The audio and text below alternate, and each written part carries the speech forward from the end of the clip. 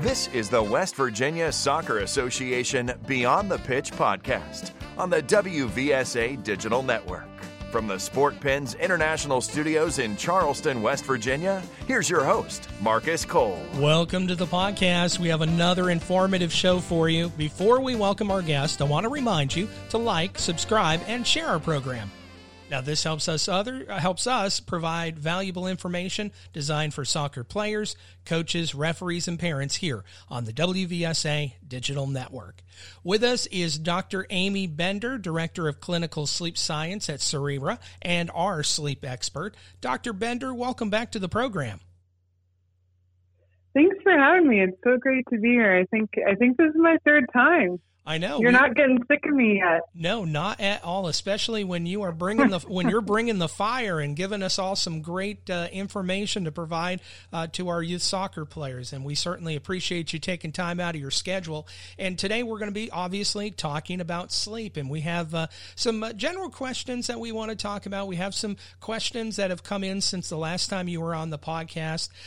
Just some various questions about sleep and performance and what we can do to achieve better sleep, because we know if we sleep better, we perform better out on the field. So why don't we go ahead and dive right into it?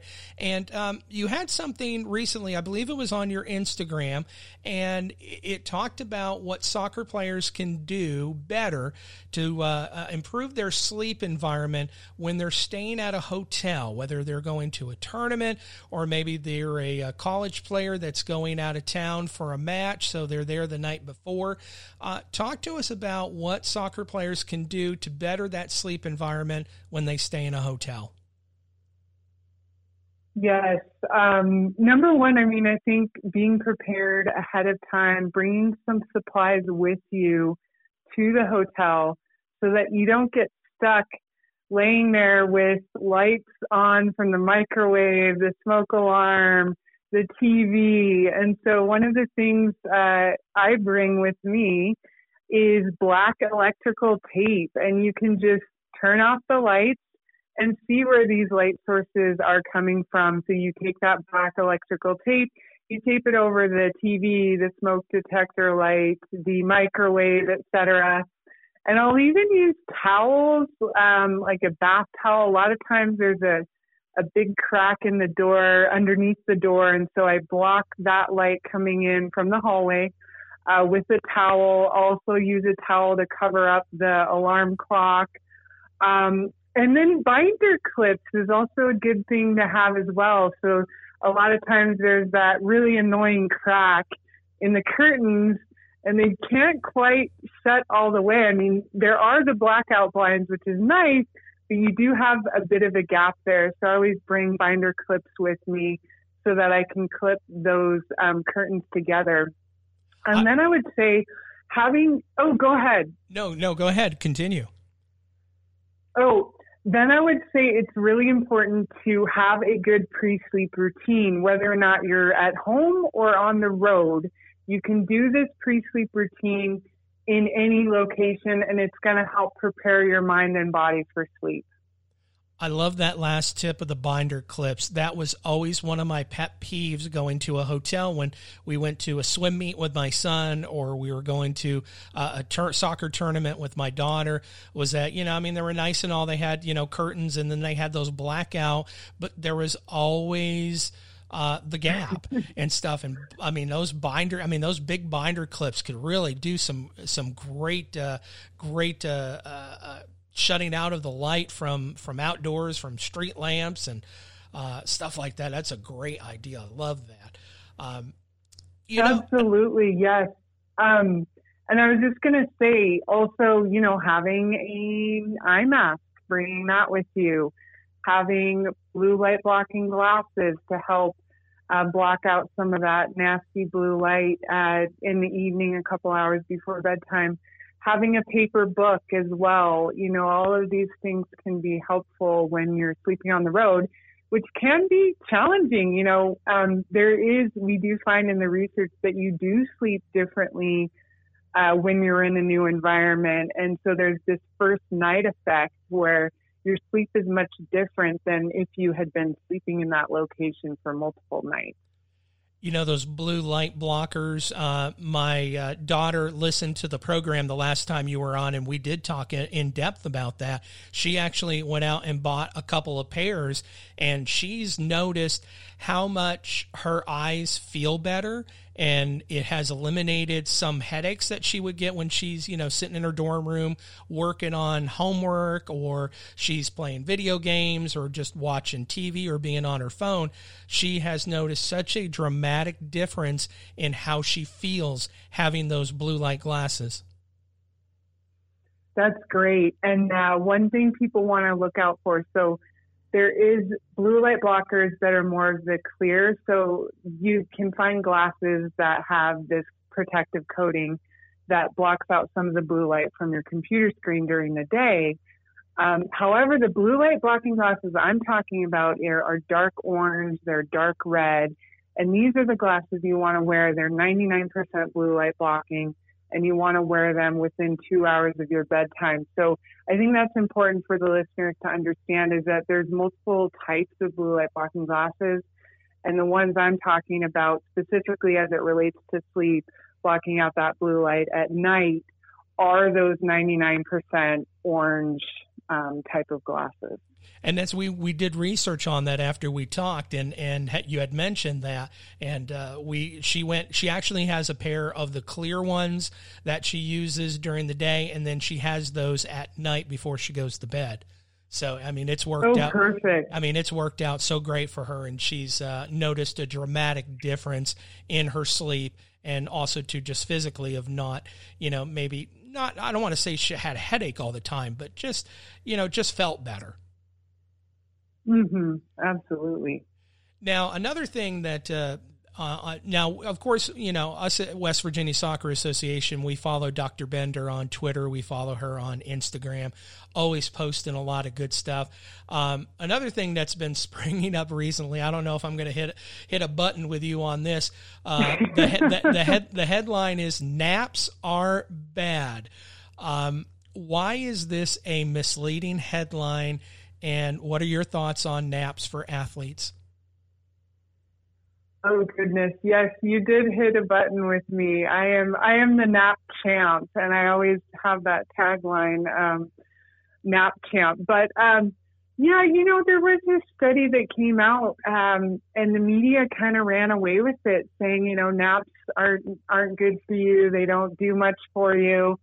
But when you look at the study in detail, you see that they did a 30-minute nap during the night as a substitute for a normal night's sleep, along with a 60-minute nap at night. And usually when we define naps, we define it as daytime sleep. So it was a bit misleading. And, you know, the conclusion was a 30-minute nap at night or a 60-minute nap at night does not improve your performance the following day. And I mean, that seems pretty obvious. You can't substitute an hour of sleep for the 7, 8, 9 hours you should be getting as an adolescent. So naps, in my opinion, are amazing for athletes, and it is a big opportunity because not a lot of athletes are napping. And so it's a way to make up for some of that lost sleep, you know, potentially across the week. Or if you're, for example, a swimmer, you have early morning, obviously that's not your audience, but maybe there's some early morning training going on, some early morning strength training, where a nap could be really beneficial to help make up for that lost nighttime sleep. But also it will help improve your performance, even if you are getting a good amount of nighttime sleep. Adding in a 10, 15, 20-minute nap is going to make you perform better. It's going to make you more alert. It's going to boost your mood. So any chance you can get to kind of fit that in, whether that be, you know, maybe even right after school or right after practice, any chance you can get that in. The one thing you want to be aware of is you don't want it to impact your nighttime sleep. So, you know, you don't want to take a 2-hour nap or a 3-hour nap too close to bedtime. But if you keep that nap short, that will help you still be able to fall asleep at night. What's funny is, and I didn't discover this until as I got older, was that I always figured, oh, I need a good nap. I need a good 2-3 hour nap.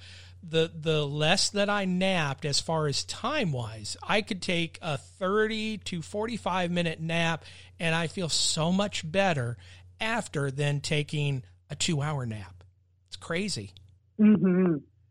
Yes, it has something to do with the sleep stages that you're getting. And so if you keep the nap shorter, you're likely not getting into the deeper stages of sleep where you're going to wake up feeling groggy, just horrible, and have it take you 60 to 90 minutes to actually, be alert again. So that's the key is, if you do have a bit of a shorter opportunity to kind of limit it to, we generally say under 30 minutes. Now, coming up, we have, I think it's the first weekend of November, if I'm not mistaken, here in our part of the woods. It's daylight savings time goes away. So we had that in the spring where we lost an hour of sleep. Now we're going to be going back to standard time in November, and we're going to be gaining an hour of sleep. And I know some people, this really throws them off. What are some tips that you have for our youth players in better navigating that extra hour of sleep? Mm-hmm. Usually the fall back is actually a lot more beneficial for people. And we see in the research that there's actually less heart attacks. I think it's the Tuesday after we fall back versus when we spring ahead and we lose an hour of sleep. So there are physiological impacts, health impacts, and typically for teens, getting that extra hour is great for them, and not trying to compensate by going to bed later. Going to bed at your normal kind of standard time, and then the clock switch at 2 a.m, and then you still have the benefit of getting that extra hour of sleep. But yeah, in general, it's not as challenging the fall back as it is the spring forward. And this is a topic of contention for me as well. Actually, in October, they are having a special referendum here in Alberta to permanently change the clocks to daylight saving time, which is just not very good for our biology. And there are places in Alberta where the sun wouldn't rise in the winter until after 10 a.m. And, and when you look at the height of the sun and where it should be at noon, we're talking about 1,200 miles east is where that would be occurring at noon in Alberta time. So, it is an important topic for people to understand that standard time is the best time, and to not have to switch the clocks is the ideal scenario. So the best thing is to be on permanent standard time, and that's the best for our biology because of the fact that we need light in the morning to help set our circadian rhythms for the day. Yeah, I would have to agree with you on that. I mean, I don't know all the research behind it, but I know that the daylight savings time was created for a specific purpose a long time ago, and I think we've kind of outgrown that purpose of what it was originally intended for, and I think, not having a change might be a better way to go. Now, we talk about sleep and how it affects your performance and stuff. And there are some people out there that suffer from sleeping disorders. Can you talk to us? We had a question that came in and someone was asking, sometimes I don't sleep well. Sometimes I have problems sleeping. Sometimes I sleep really well. How do I know if I have a sleeping disorder? What are some things that folks can look for? Mm-hmm. I think number one, if you're snoring, if someone is noticing you stop breathing during the night, that could be an underlying obstructive sleep apnea sleep disorder. So that's something to look out for. If you're very tired during the day, you're needing lots of caffeine to get through, even, around, let's say 10, 11 a.m., you feel like you could take a nap, that's not usually the time where our circadian rhythm would dip. So it's likely there might be an underlying sleep disorder going on. And for the athletes out there, actually, I helped develop the Athlete Sleep Screening Questionnaire, which is available on the centerforsleep.com website. So athletes can go to that website, fill out the form, and then get individualized recommendations on how to improve their sleep, but also be able to get flagged for when they may need to see a sleep professional. We'll make sure to link to that questionnaire in our show notes here on our YouTube channel and also our podcast channels. We'll make sure to do that so folks will be able to check that out. We're talking with Dr. Amy Bender, Director of Clinical Sleep Science at Cerebra. I had another question that came in, and they wanted to know, if you wake up in the middle of the night and you can't go back to sleep, what are some things that you should do and things that you shouldn't do? Very nice. This actually happened to me last night. My 4-year-old came in and came into my bed and was just kind of thrashing around and woke me up, and I couldn't go back to sleep. So for me, I have a middle of the night routine. So the first thing I'll do is start with a breathing technique. And I guess the important point here is that you're breathing out longer than you're breathing in. And so if you're breathing out longer than you're breathing in, you're activating that relaxation system, that parasympathetic nervous system. And so breathing techniques you could do would be, for example, snake breathing, where you breathe in and then hiss out. And so you're breathing out longer than you're breathing in. That's one. Another breathing technique would be the 4-7-8 breathing technique. So you breathe in for 4 seconds, hold your breath for 7 seconds, and breathe out for 8 seconds. And you're, again, breathing out longer than you're breathing in. And so having a breathing technique on hand is something you could try to help relax you during the night, but also having a cognitive technique. So there's a technique called the cognitive shuffle, where you think of a word such as bedtime. I don't know if I've told you this before or not. I probably have, because I pretty much tell everyone about this. But you think of a word such as bedtime, you imagine all the objects you can, starting with that first letter: ball, baby, bag, banana. Move on to the next letter: E, eagle, egg, ear. And by the time you get to the end of the word, you'll be sound asleep. And I actually use this technique with my kids as well. And, they're younger, so they're not good spellers yet. But I tell them to pick a color and then just imagine all the objects they can that is that color. So that's something to include in your middle of the night routine. And then it's important that if you haven't fallen asleep, and you don't want to look at the clock, but if it's been around 20 minutes, you don't want to just lay in bed, because then you'll start to associate your bed with being awake. And so I do that breathing technique, I'll do that cognitive technique, and then that's been around 15 minutes. If I'm still awake, I will get up out of bed, do a relaxing activity, and only return back to bed when I'm tired. So that's really important for people to know. Sometimes you just can't go back to sleep. So the best thing to do is just get up out of bed, maybe do a little light reading in low light, take a bath, do a relaxing activity, and then only return back to bed when you're tired. And so for me, I think I woke up around 2:30 last night, did my little routine, couldn't go back to bed. And then I only returned back to bed, 2 hours later, 3 hours later, when I felt sleepy again. And I was able to fall asleep again just before my alarm woke me up. I like that cognitive thing with the kids, if they're not great spellers, but think of things that are read. I'm sitting there, I'm going, oh my gosh, that's genius. Because you're sitting there thinking fire truck, ball, Ohio State, you're thinking of all these different things that are associated with red and then with yellow. And that's great. Yeah. Even a chair, like you can imagine a red chair or a red shirt, it doesn't have to be like a Santa Claus suit or anything like that. It can be a ball, like you said. That's awesome. I love it. All right, Dr. Bender, as we kind of wrap things up here on the podcast, I got one more question for you. Somebody was asking, you've talked before about this, about having good sleep hygiene. When you say sleep hygiene, what are you specifically talking about? Give us some tips.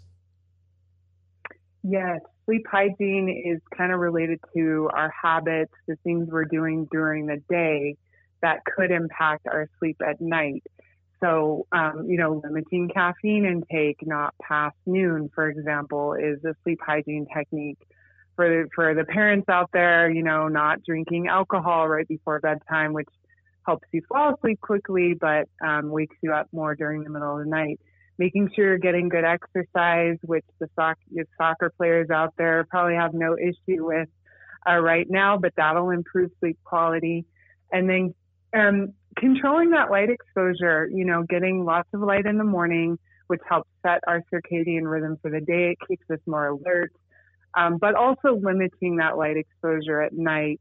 So putting away those electronic devices an hour before bedtime, dimming the lights, preparing for bedtime, not just trying to kind of hit the pillow and expect to fall asleep instantly, really trying to prepare your mind and body for sleep. Wonderful. Great tips. Great advice.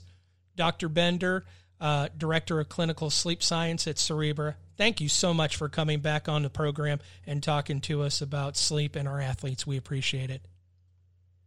No problem. Thanks for having me. And thank you for listening to our podcast. We really, really appreciate it. Now, make sure you like, subscribe, and share our program here on the WVSA Digital Network. Thank you for listening to the West Virginia Soccer Association Beyond the Pitch podcast. You can catch a brand new episode every Thursday morning here on the WVSA Digital Network, or find us on our social media platforms at WV Soccer. Copyright 2021. All rights reserved.